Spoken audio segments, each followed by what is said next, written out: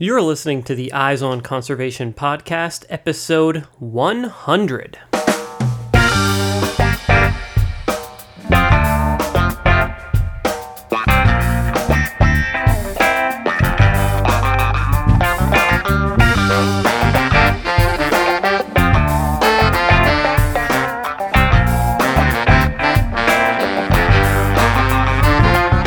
Welcome to the Eyes on Conservation podcast, where we bring you engaging conversations about conservation and wildlife. I'm your host, Matt Podolsky, and today is our 100th show.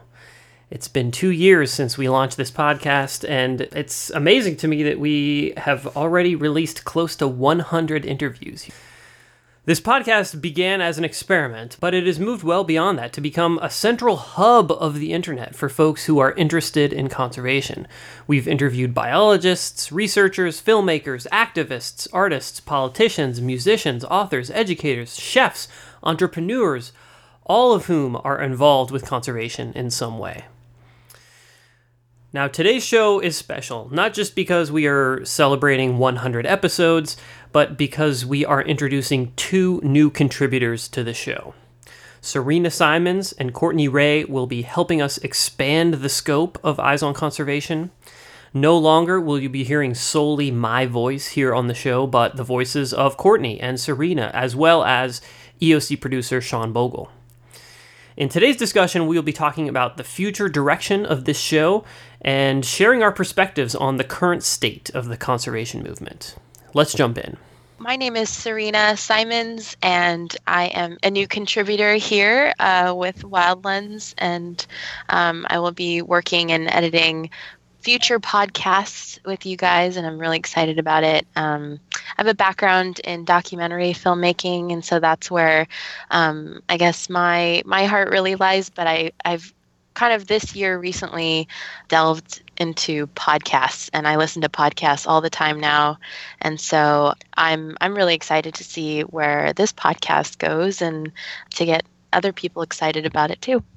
My name's Courtney Ray. I have been a follower of Wildlands and Eyes on Conservation since the beginning, so I'm excited to help with this project. I'll be working out of Portland, Oregon, and I work in the conservation community here, which I think is changing a lot. And so I'm excited to be able to investigate that more and share those stories through the podcast.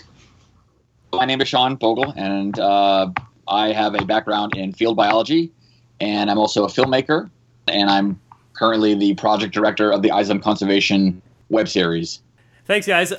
My name is Matt Podolsky. All you folks who listen to the show are probably used to hearing my voice at this point. I had this crazy idea about 2 years ago to launch a podcast, which was something I had no experience in and knew nothing about.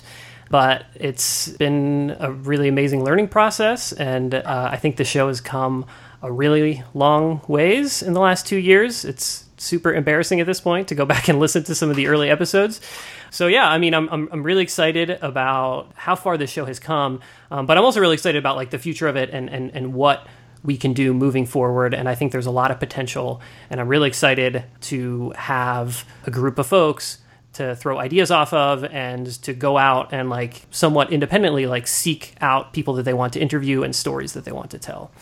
And I guess I'll just say for folks who don't know that, you know, I also, like Sean, have a background in both field biology and filmmaking.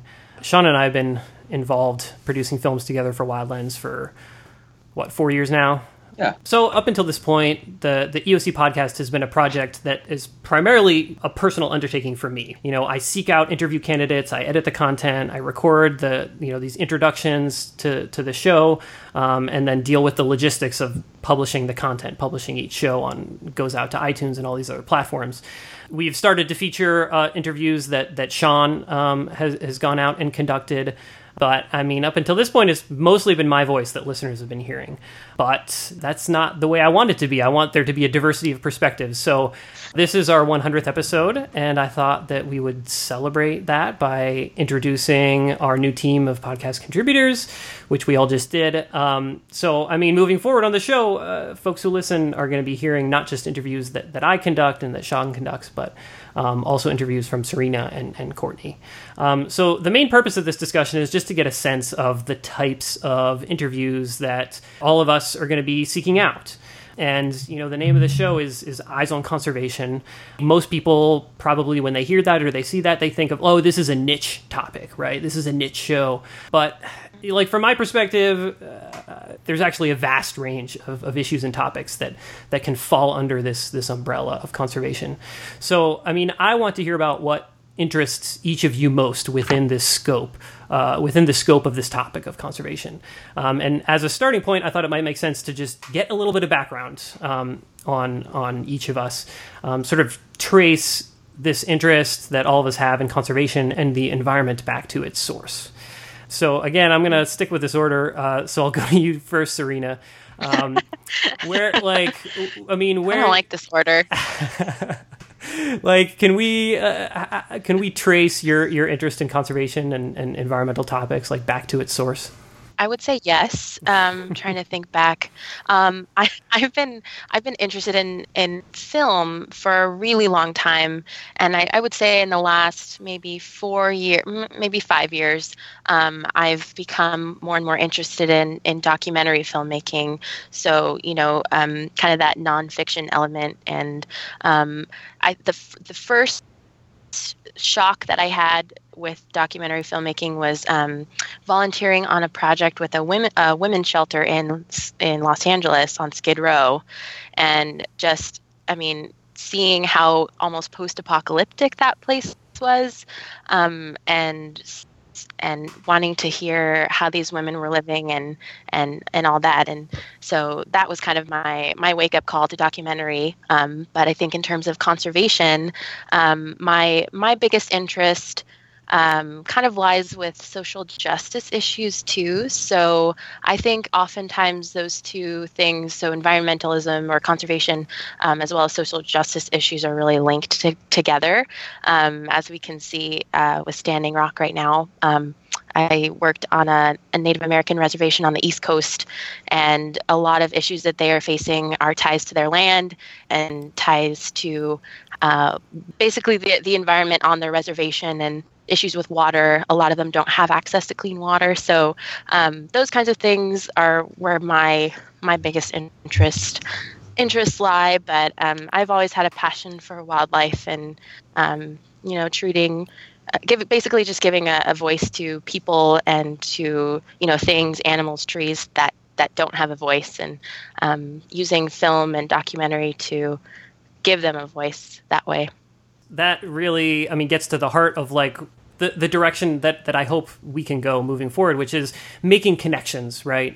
So that this show, it's sort of I want to show people how big this umbrella of conservation is, right? And all the connections that exist, between different topics, and how conservation is really tied into to really everything. So how about you, Courtney? I'm trying to go back really as far as I can remember, and to tell that story, I guess the first thing to know is that I grew up really poor. And the cheapest way to spend a summer is to go camping. And so my family would go camping for weeks or months, sometimes just my mom and my brothers and I, sometimes a much bigger selection of our family. And we would spend the whole summer in some national park or state park. I saw my first black bear when I was probably 7 or 8, came into our campground during breakfast, and definitely wanted the pancakes and all this food that we were making. And I just remember that moment and realizing that I had access in this way. Not that I thought of it as that as a child, but that the world that I was included in included bears showing up to breakfast at my family reunion. And that, I think, was the moment that I really started to care about the natural world and wildlife in particular. That has definitely developed a lot over the years, and I have a much more kind of political and academic perspective to talk about it now. But I think originally it's kind of in my sense of identity that a bear is literally welcome at my breakfast with my family and on our summer vacations. And that is something that I think a lot of people who grew up in America can understand, whereas we don't, talk about that as part of our who we say we are. It is something it is within reach for all of us, kind of regardless of our socioeconomic position in the world. So that's kind of what I always go back to, is just sharing the space with wildlife, for example, but sharing it with everyone as it should be. That's awesome. I love that story. And I don't know if your experience is really unique or not, but it's definitely interesting to hear that for your family, that was a place where you guys could go to maybe escape but to have this amazing experience with the natural world. Sean, what do you think? The background that you guys have offered is completely different from where I would be coming from. I never had a direct line of sight as to where I would be now. I grew up mostly in Europe because my mother's German, and but I also have family in Texas, so I was always ping-ponging back and forth. And so I said earlier that one of the other backgrounds I have is in field biology. So I've been working in the wildlife sciences for over 10 years now with a variety of species all around the world.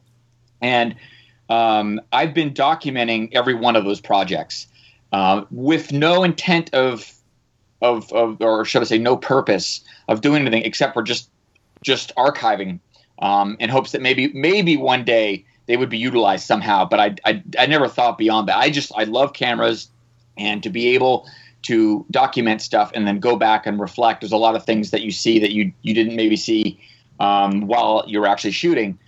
But when I discovered wide lens and saw the potential, right time, right place kind of a thing, the idea of taking a lot of that archive footage and then shooting fresh stuff made me make the connection of I love outdoors and I love film, and this is the best way to be able to experience both of those. And then the idea behind this is sharing that experience with other people to not only appreciate film, but to appreciate the outdoors. But then, also because I work with a variety of sensitive species in these very remote locations on issues that honestly nobody really knows about, or would they know how to learn about it, I thought it was my responsibility, based on what I know and my skill set, that what I should be doing is taking that information and working with like-minded people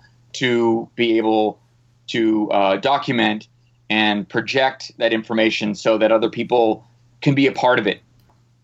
I asked this question of a lot of the guests that come on the show of what's the seed of your interest in conservation generally, or in this particular topic that you're focused on, and right, some people have a specific moment where they're this is the I have this childhood memory and this is where it all comes from, and some people are like Sean, and it's I don't know, this just this pathway through life, and I just followed it and here I am, right? But I mean, Sean, you took that to a really interesting place, which is, it sort of begs this question of how did we end up where we are, right? And was there, if we look back on these experiences that we've had, is there a moment when we can say I have when something clicks, right? And all these pieces sort of fall into place, whether that is intentional or not, right? And so that's kind of my next question. I mean, Sean, you just kind of dived right into that without me prompting you. But I mean, Sarinah, sort of moving forward from what you said previously, I mean, is there a moment where it seems your multiple interests sort of came together and things started to click or to make more sense for you? Yeah, well, I think Sean brought up a really good point. I have kind of a similar attitude, I guess, on life. Is the idea of the 9 to 5 is just so terrifying to me, and I just, my brain does not work that way. I can't do that, and to be locked into a job where I would feel like I wasn't contributing to, quote unquote, the greater good for people, for species, for the planet, that to me just seems like such a waste of potential. So that was kind of my driving force in this kind of field, because I've always wanted to give back in whatever way I can, and I've been interested in film for a really long time, and I've also been interested in conservation and biology and science, but growing up, I never really thought I was smart enough to to pursue the sciences. So when I graduated high school and I went to college, even though I was highly interested in biology or zoology or forestry, all kinds of things to do in the sciences, I didn't have the confidence with my science background. I didn't think that I'd be able to do that.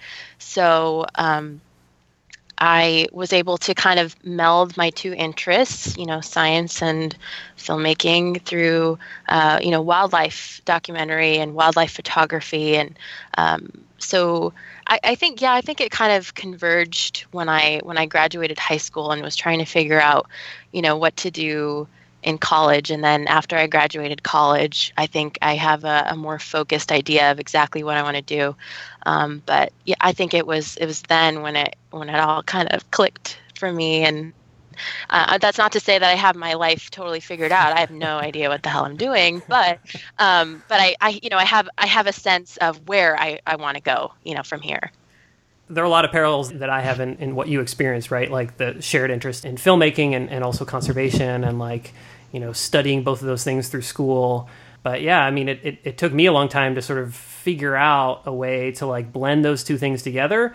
But at this point, I'm 5 years into starting this nonprofit and combining all these interests. And every time I meet somebody, they're like, "Oh, you found a way to bring these two interests together. How cool!" I'm like, yeah, it's pretty cool, but I'd like to be earning a more steady income doing this, right? Right. Yeah. So that's another good point. I think this I'm going to speak for everyone on this, but in our line of work, be it filmmaking or in the sciences, conservation, a nonprofit sector, we're all doing this because we love it and because we care about the things that we're trying to empower. We're not doing it for a steady job or for the money, because there's really not a lot of money in our line of work. So it's the passion. So meeting people like you guys, that's what's another thing that has really helped me out a lot, is meeting like-minded people that are passionate and really care, and feeding off of that energy is so important. Courtney, what do you think? What was the question again? So the question is if there's a moment when things started to click, or interests that you had sort of started to come together that sort of presented me, I don't know, maybe a more clear mission of how these interests could sort of combine to accomplish something. I would say I started working in environmentalism because I wanted to save the planet, just like your typical idealistic save the planet mentality. But the longer that I've been in this part of the world, I guess, amongst this community, I am definitely feeling like I can zero in a little bit more. And that's kind of around a realization that I'm getting, that, decisions that are made about conservation, about public lands, about access, and all these kind of, the modern iteration of the conservation movement is not what I thought I was getting into when I decided I was going to be a professional environmentalist.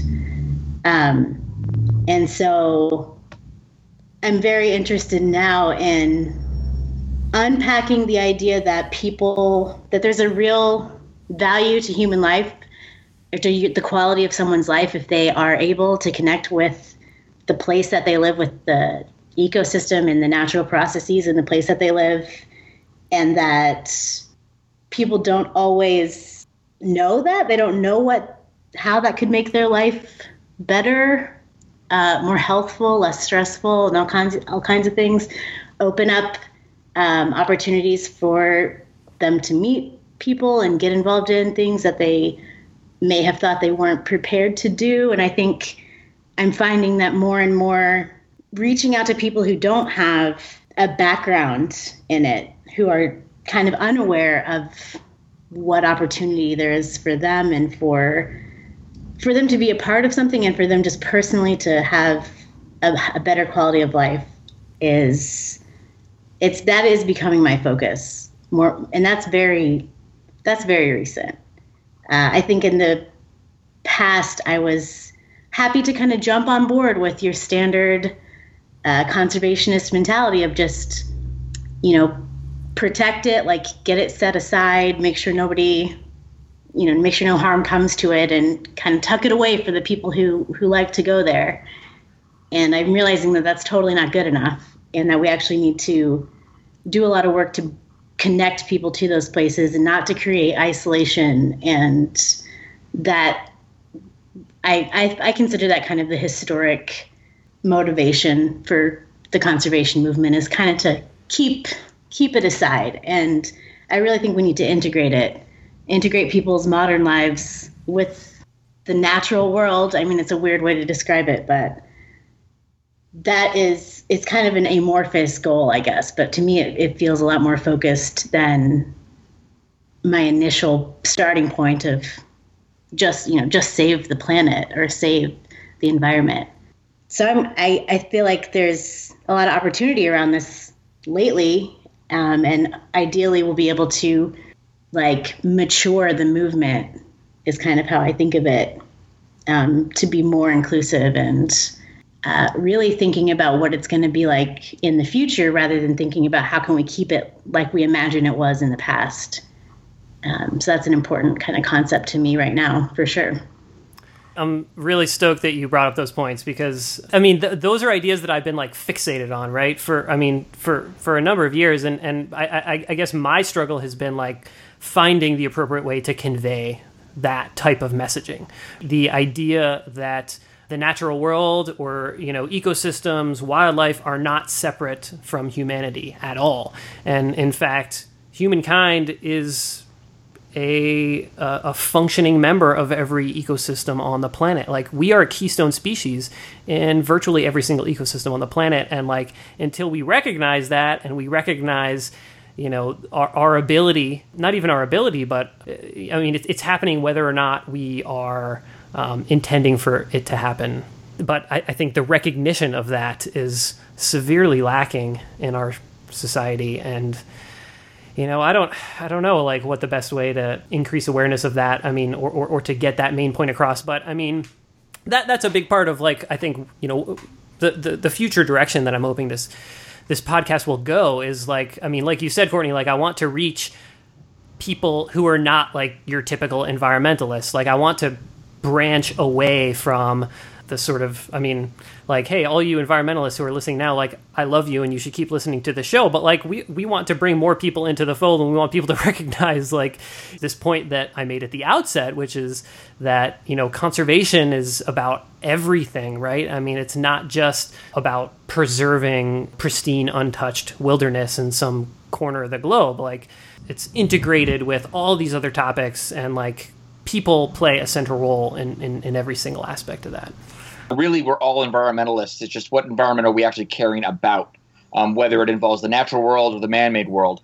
And so for the most part, when you hear about messaging that's currently going out, it always seems like it's man versus nature, us versus it. It's you've got some people that acknowledge, okay, the planet is important for our own personal survival. And so they bring to light the information as such as sensitive species or sensitive habitat that is being damaged and is potential for going extinct, which thus we rely on, but nobody has the foresight to be able to know exactly how that is going to look. And then those people that are not thinking like that, okay, so the people that are, they go camping and they go fishing and they breathe air and they plant gardens, but a lot of those people are not connected at all, right? Those are just tasks that they do in those environments, but there's no actual intrinsic connection, which we all have. There has to be levels of messaging if we're going to reach more people. There is no one method that is just going to fix all of this. And I think by having more of us involved in brainstorming and adapting, I think that's where we're going to have the greatest impact. I guess sort of like where that takes me is we stand at this moment in history that is not a particularly happy time to be involved in conservation, right? I mean, the planet, our species, many other species face numerous threats. At this point, it seems inevitable to me that the planet and our society will be undergoing some extraordinarily dramatic changes within our lifetime. So, I mean, like, what are we just like banging our heads up against a wall? Like, why work in this field? Right? Like, what is it about us that drives you to continue doing this type of work despite this apparently dire situation that we're in? It just seems like there isn't really a choice for me.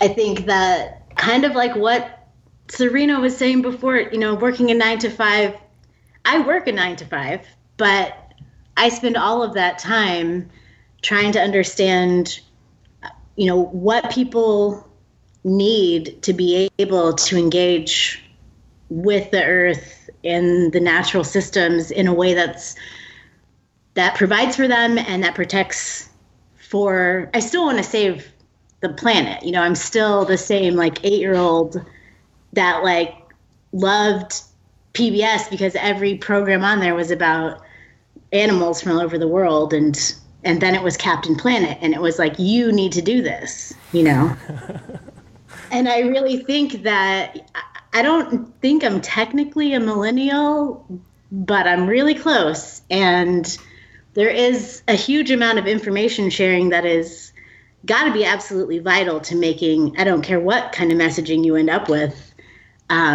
move fast enough to ignite changes on the pace that we actually need them to happen.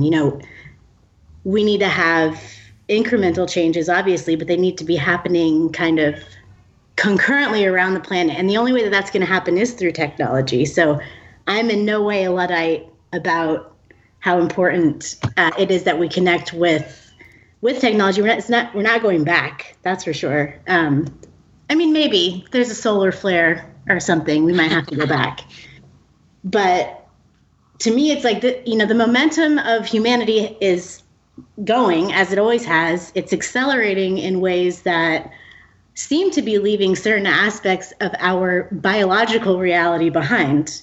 And the reason that's happening is because people are being supported by systems and by mechanisms that purposely isolate them from the planet, from the sources of their water and even sometimes of the air that they're breathing. So,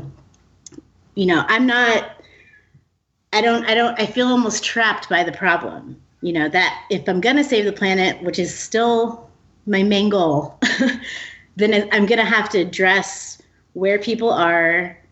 The majority of people on the planet are in a situation where it is a struggle for them to go day to day. And if we're going to engage humanity in the cause, then we have to find solutions that start there, and I think that's going to take a really big change in philosophy and praxis throughout the conservation movement. I'm ready for the old hat to just go hang on the wall and let let some fresh air into the movement so that we can find solutions that actually serve people as well. Because, as Matt said, in every ecosystem, the people are a keystone species. So if we're not starting with what do people need, then how are we pretending to be solving the problems? Sean, both you and Courtney brought up the importance of technology and the role that this needs to and will play in finding solutions to all of these problems that we face. My hope is that we can at least make, some small difference with this podcast series. As sort of a final thought, if any of you have thoughts or hopes about what we could realistically accomplish with a podcast series where we go out and interview people. what I'm interested in, if I could contribute something, is like, traditionally the way that this has been working is, these interviews happen online. I'd like for some of these to be a little more gritty. I want to hear those imperfections from people out, whether, on the street, in the field, and just ask them these questions about these topics, whether it's specific to their immediate environment or just their opinion of, the planet as a whole, those perspectives where they maybe aren't so intimidating and may appeal to the colloquial person, where they're not researchers, they're not filmmakers, they're just people.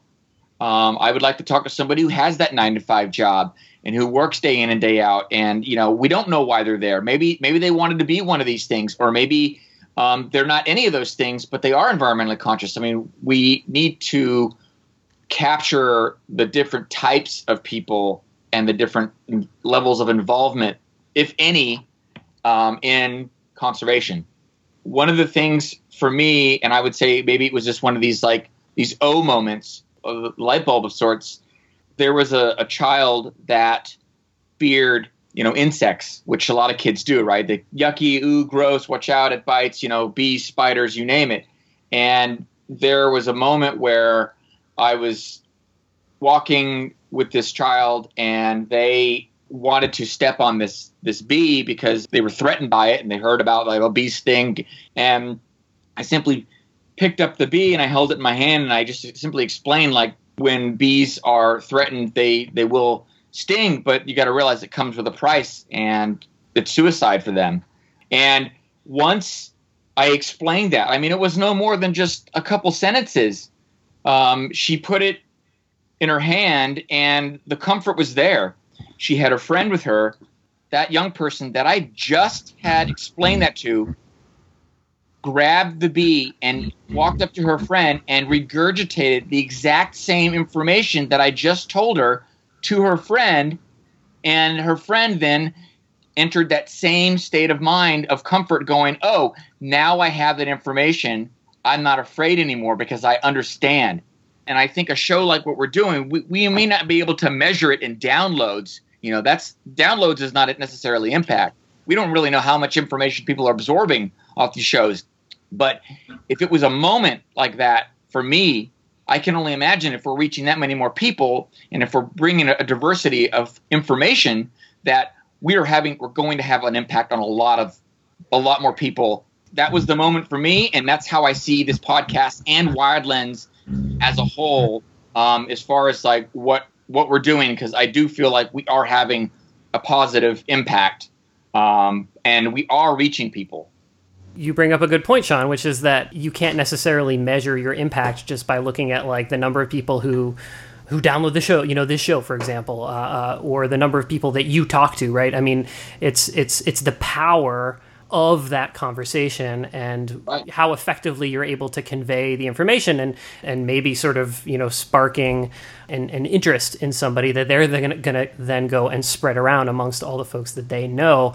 That's absolutely what I hope is happening and will continue to happen to a greater extent with this show, is that, we engage people and then they, subsequently go out and spread that information with their friends and family. And that's the way ideas spread, right? So, I mean, I think that's a good point to wrap up this conversation on. I think one of the central things that all of us, right, but also all the people who are listening out there have to keep in mind is that this is about discussion, and we want to create a discussion with this show.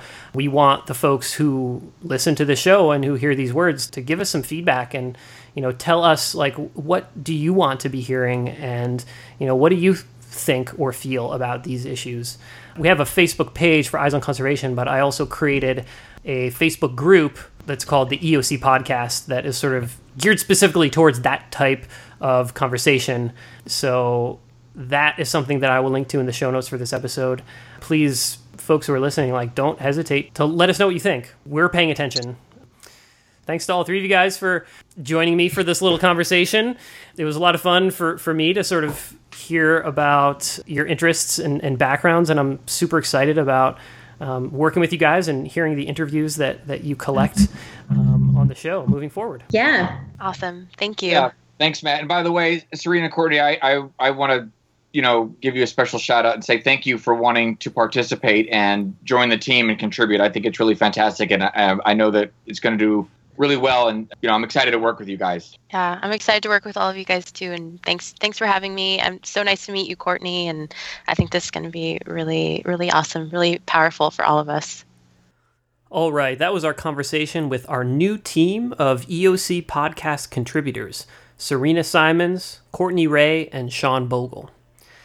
I'm really excited at the prospect of expanding the scope of the show and opening the dialogue up to a variety of new perspectives.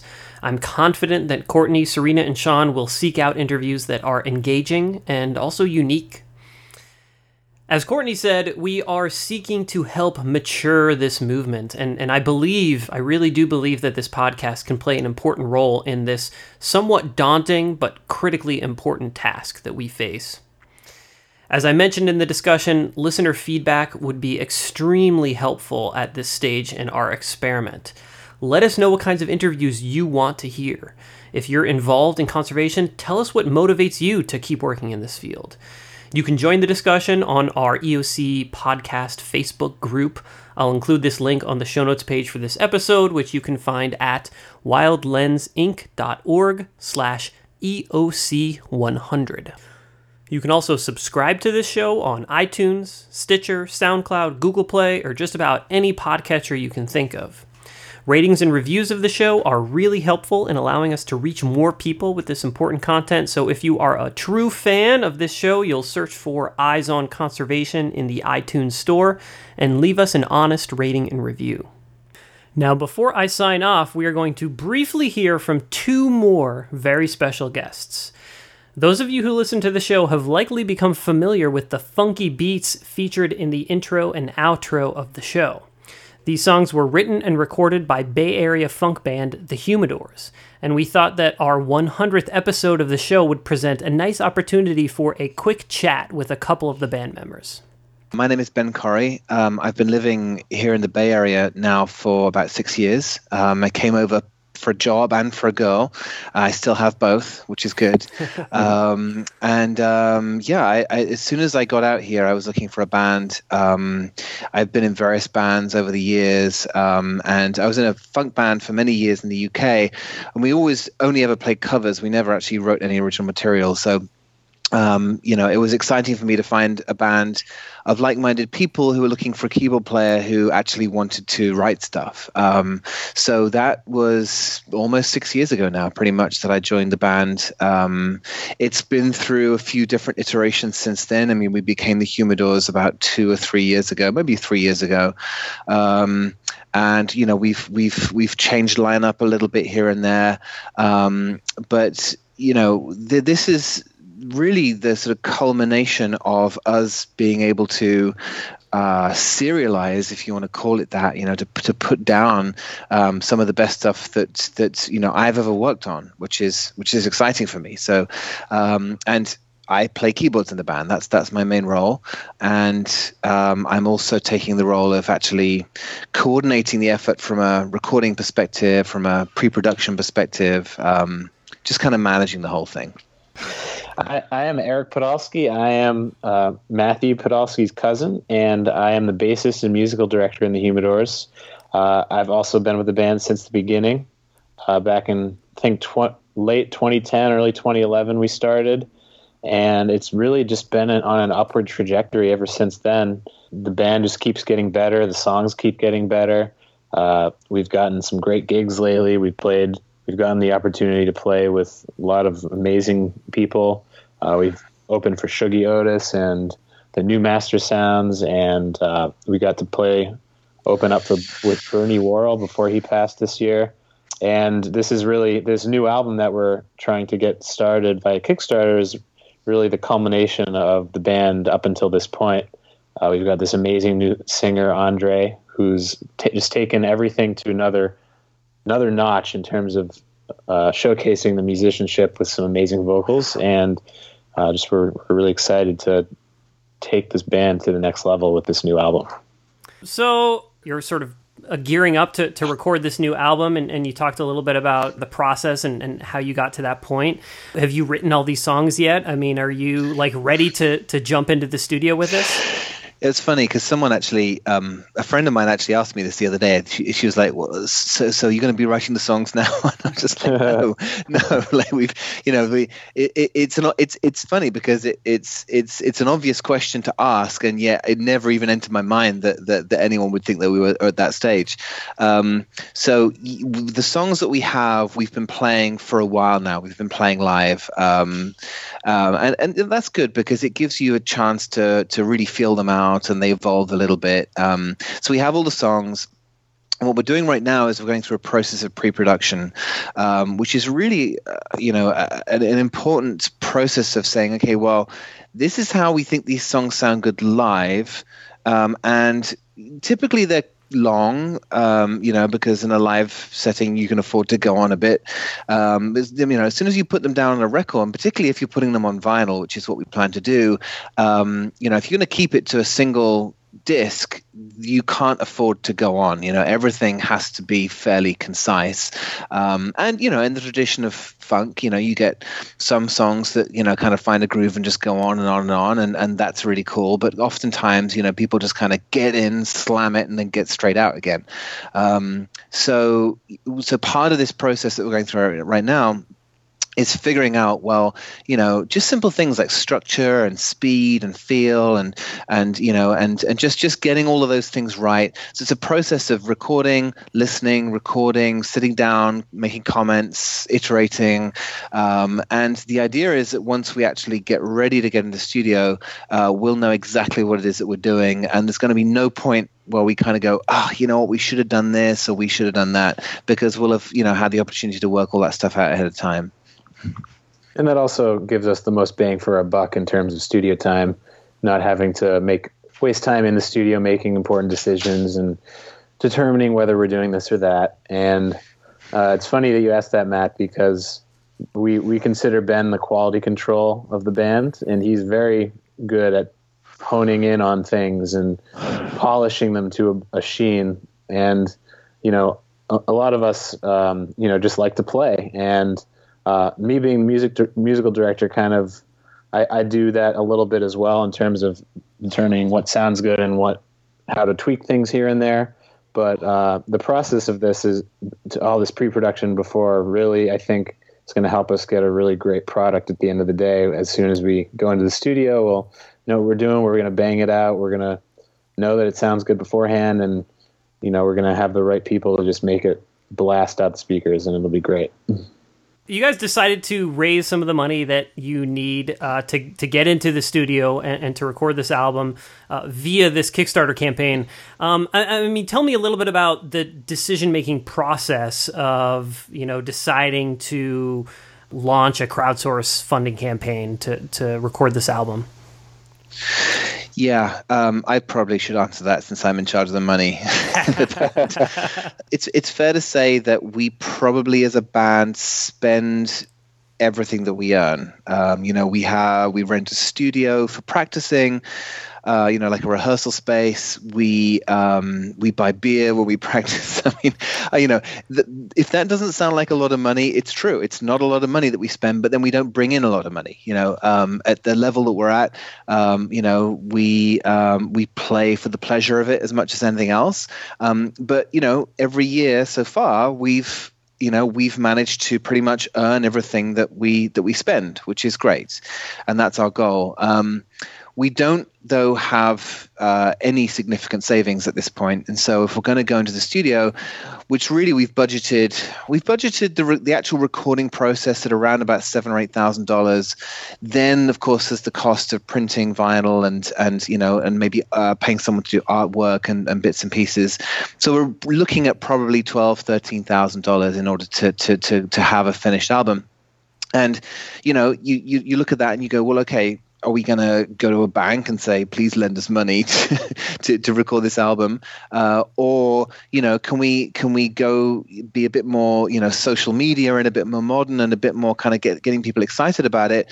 The great thing about Kickstarter is it not only allows you to potentially fund something, but it also allows you to be very public about the way in which you're doing it, and to get people excited about it, to build a following, to get people inspired.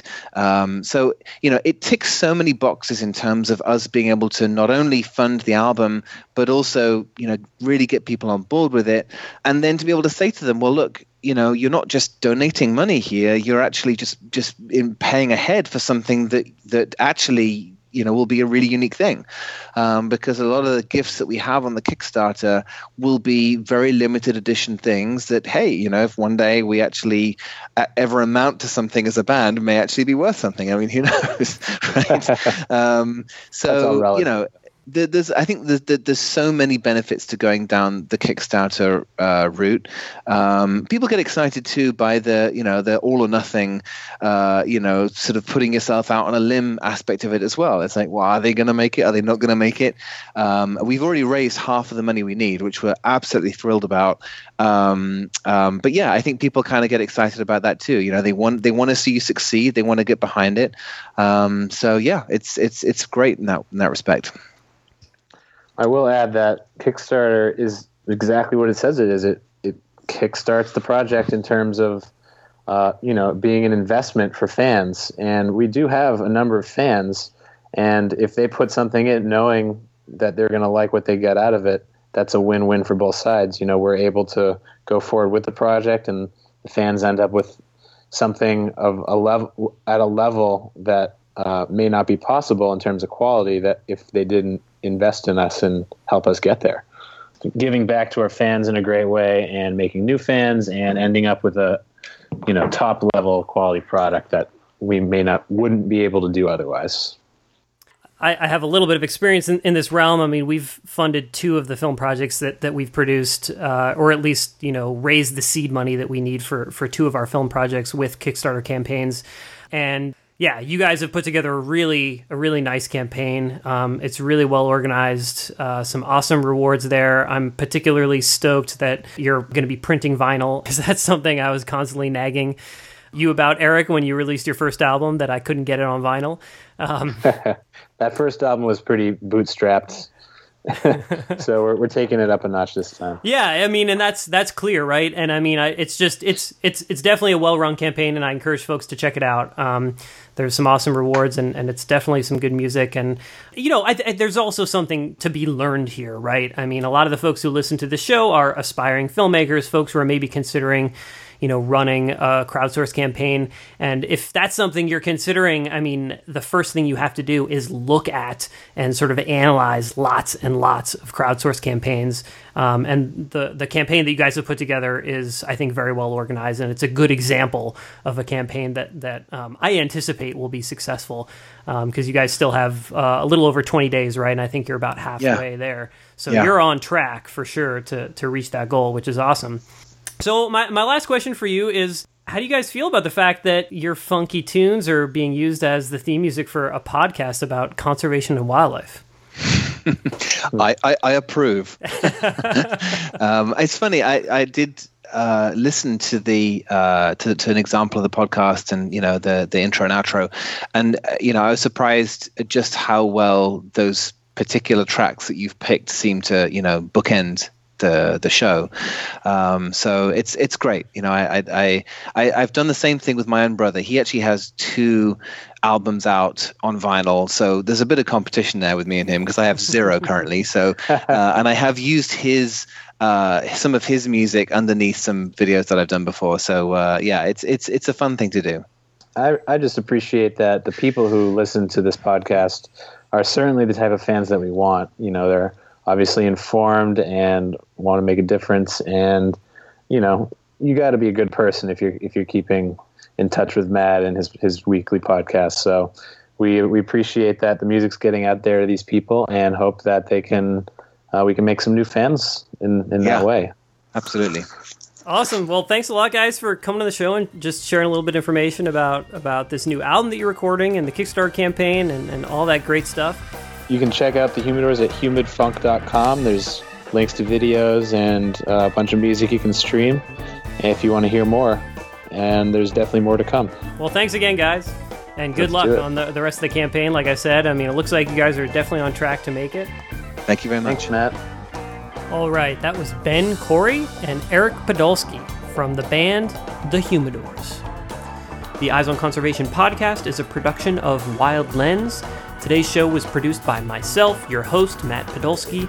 Our theme music is by The Humidors.